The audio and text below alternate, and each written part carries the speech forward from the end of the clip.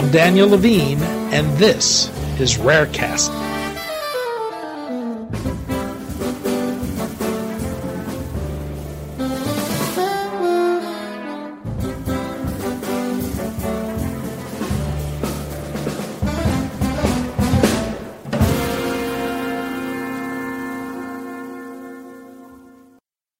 The 21st Century Cures Act, an ambitious piece of legislation of great concern to the rare disease community, passed the House last year only to stall in the Senate. Now it's back on the radar. The legislation is moving forward again, but this time in pieces. Separately, in California, proposed legislation can greatly accelerate the process that tests are added to the list of newborn screening diagnostics that are performed. We spoke to Max Bronstein, Senior Director of Public and Government Relations for the Every Life Foundation for Rare Diseases, about the developments on the legislative front, what the outlook is, and why these issues matter to the rare disease community.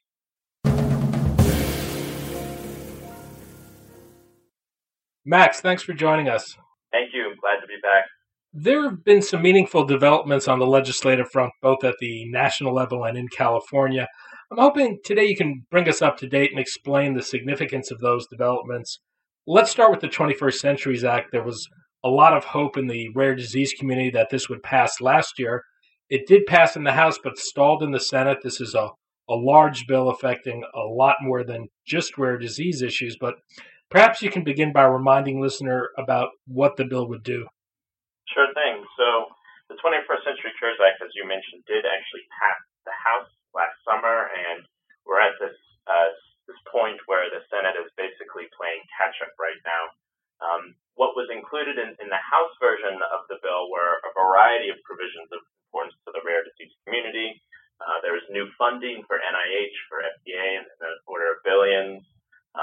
There was the Open Act, which is a piece of legislation that encourages companies to repurpose therapies for rare diseases. So that was included. We think that bill could actually double the number of rare disease treatments. So very excited about that.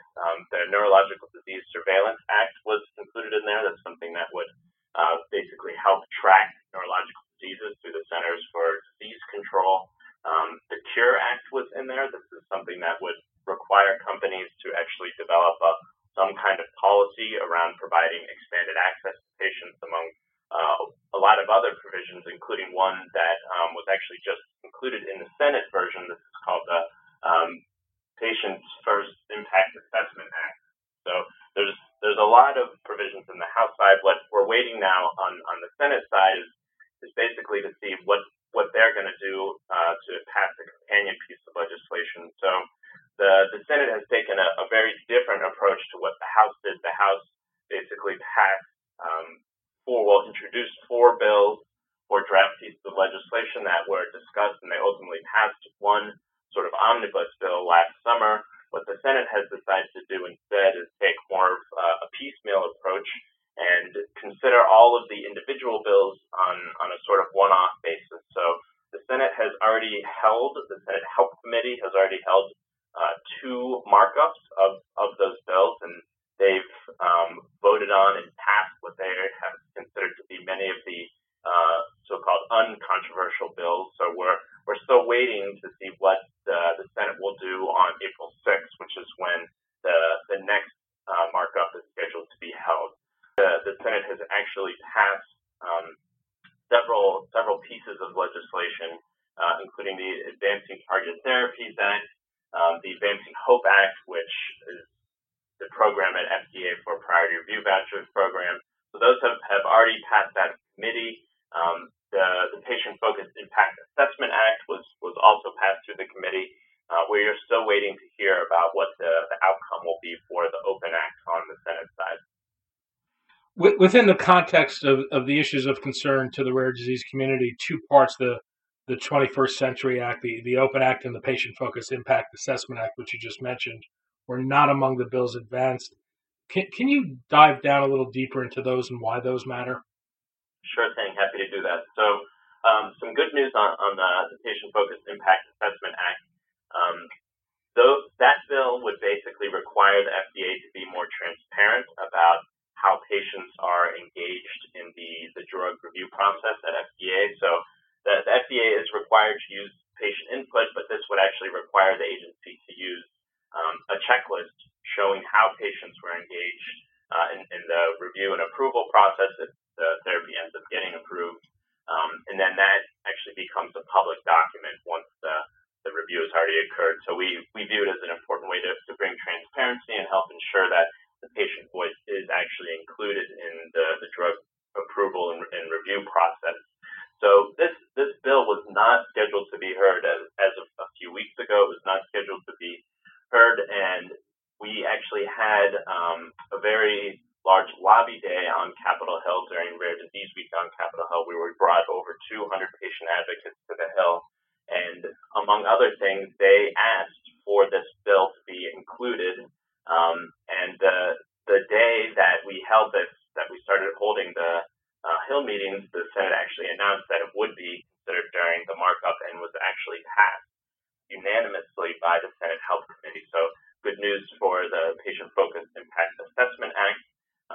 The patient advocates who are on the Hill during Rare Disease Week also asked for the Open Act to be included, and that's what we're still waiting to see what the Senate will do. This is a bill that creates an incentive for companies to repurpose therapies for rare diseases, and we think this is so important because, as you know, and as I'm sure many of your listeners know, off-label usage is very common in the rare disease community, but one of the challenges with off-label usage is that those therapies are often not well tested in the rare disease population that it's being administered to, so we don't have good data around the effectiveness side of those medications. And in addition to that, because the therapy is off-label, it's typically much harder to get them reimbursed. So that's two of the challenges that come with off-label use. We think that the Open Act, by providing this incentive, would actually create much stronger sort of clinical data set to know whether these therapies are actually working. And then once we can get the rare disease indication on the label, that will require insurance companies to actually reimburse for them. So just in summation on Open Act, we think it's something that could actually double the number of therapies available to rare disease patients. And that's why we're so hopeful that the Senate will do the right thing here and ultimately decide to consider this legislation during the final April 6th markup. Drug makers don't generally explore potential rare disease applications of their drugs that are already approved. Why is that?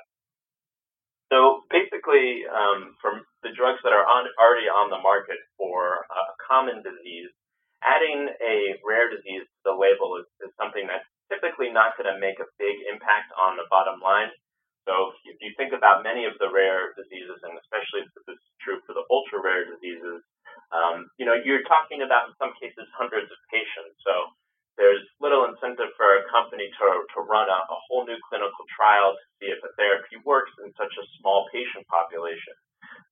And so what this bill would do would actually sort of level the playing field a bit and give companies that same incentive, because that incentive, that extension of exclusivity would apply both to the rare disease indication and the sort of common disease indication as well. So it actually doesn't matter how rare your disease is, that company would still get that incentive. So it would be a way of sort of bringing rare, ultra-rare diseases onto the same playing field as some of the more common diseases. And why is repurposing drugs an attractive strategy for expanding treatments for rare diseases?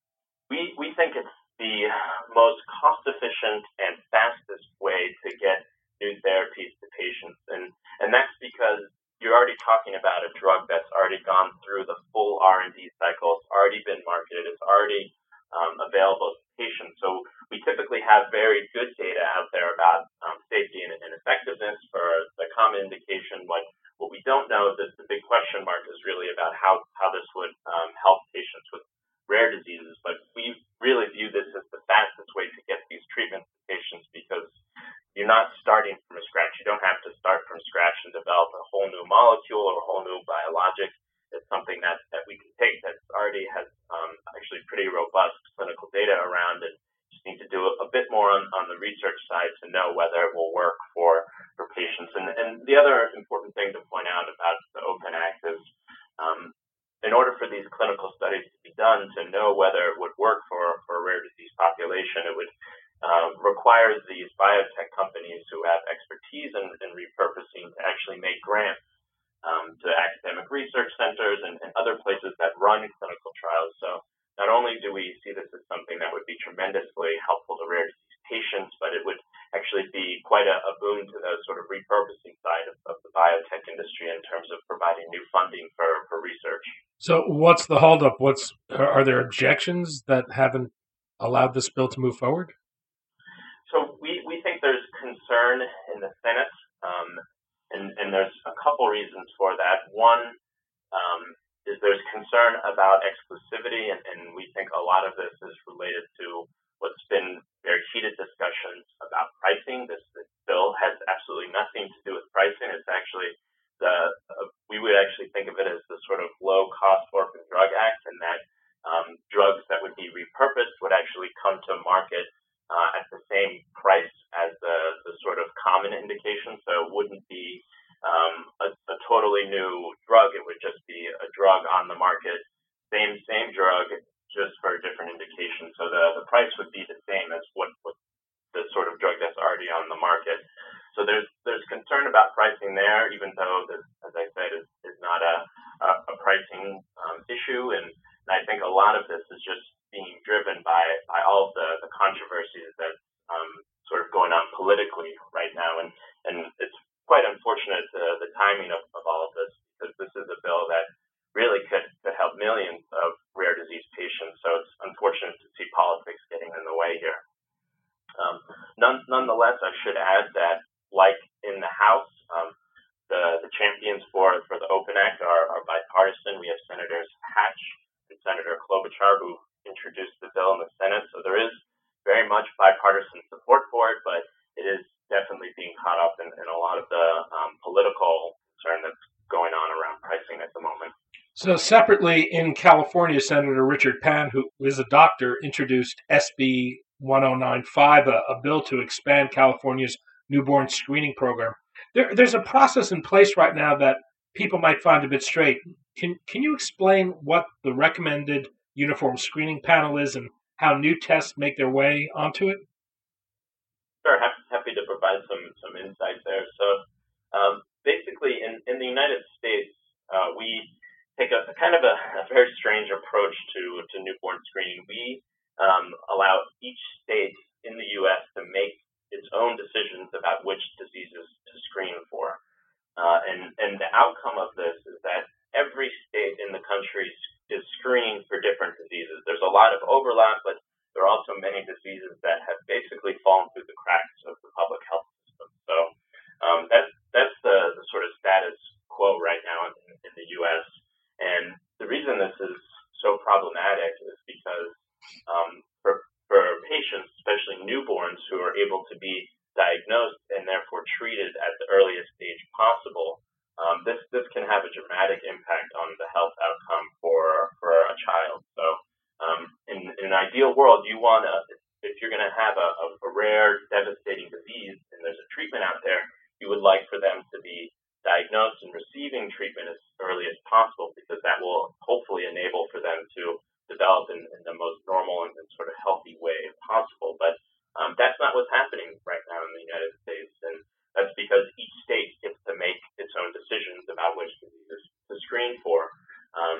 And what's happening at the federal level, and this has been going on for years, is that there's actually a well-respected and well-designed scientific body that actually makes decisions and recommendations about which diseases they believe states should screen for. The key here is that these are just recommendations.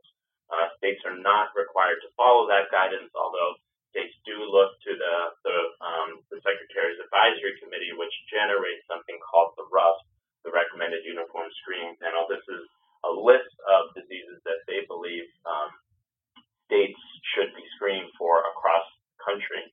So the way that those recommendations, sometimes they get translated to the states, and many times they don't actually make it to the states. And even when when those recommendations do get to the states, it can actually take years for the states to start screening for those diseases, even once they are recommended by the panel. So and a lot of this delay is actually caused by the need for states to have to introduce legislation every single time they want to add a disease to the screening panel for the state. So the Department of Health and Human Services make a recommendation.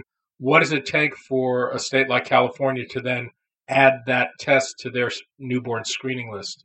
Right. So in California, and this is true for most states, they actually have to introduce a bill that has to go through the full legislative process before the state can actually start screening for that disease.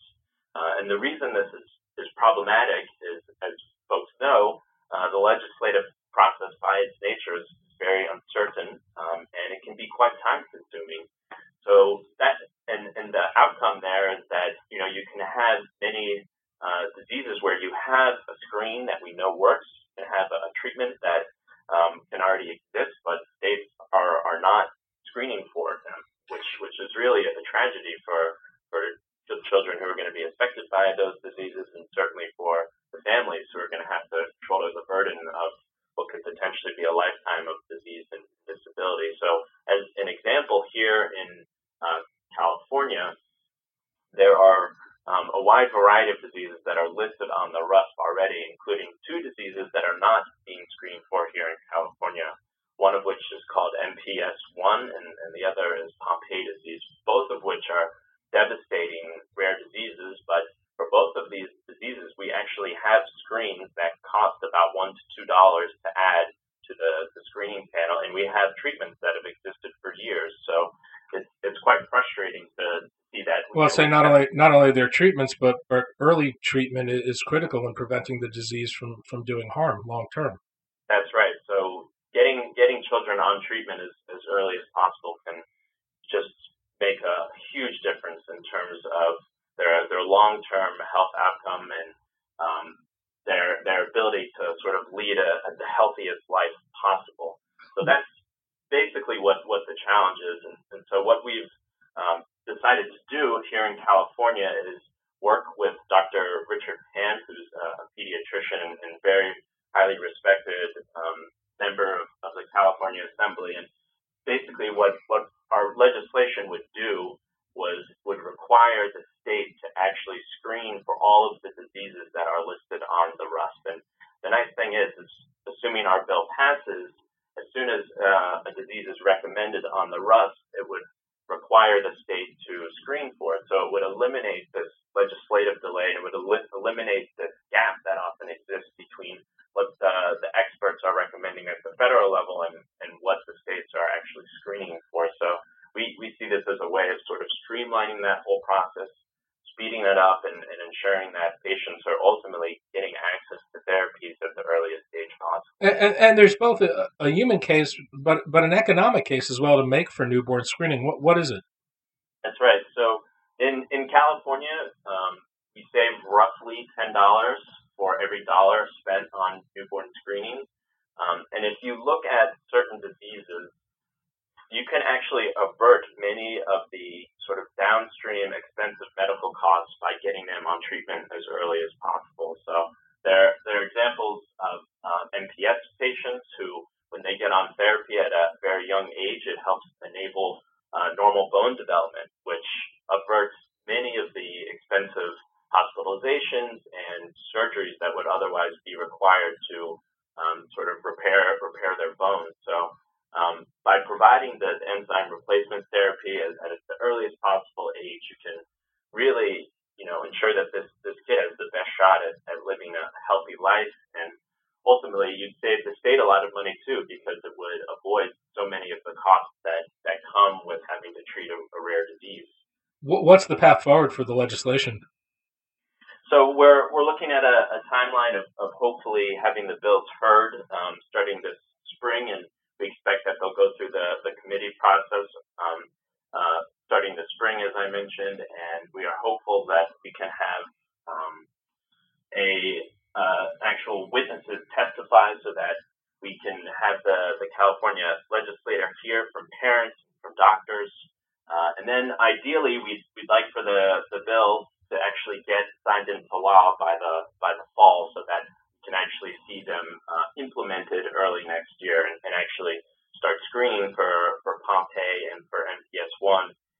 California. Anything else on the legislative front you're watching right now? Those are the sort of main bills that we're watching develop. In terms of the federal level going forward, assuming that the Open Act can be heard and assuming that the Health Committee wraps out its work, we will then expect all of those bills to come to the floor in some type of package that would sort of ideally mirror what was done in the House, and then those bills would have to be conferenced and then ultimately go to the president's desk for signature. So we're hoping that will happen shortly after the April hearing, so that we can get all of these bills signed into law and ultimately make sure that rare disease patients' voice was included in the 21st Century Cures process. And for listeners who want to follow legislative developments, you can sign up for the Rare Disease Legislative Advocates updates by looking for the Stay Informed box on the website at rareadvocates.org. Max Bronstein, Senior Director of Public and Government Relations for the Every Life Foundation for Rare Diseases. Max, thanks as always. Thanks very much.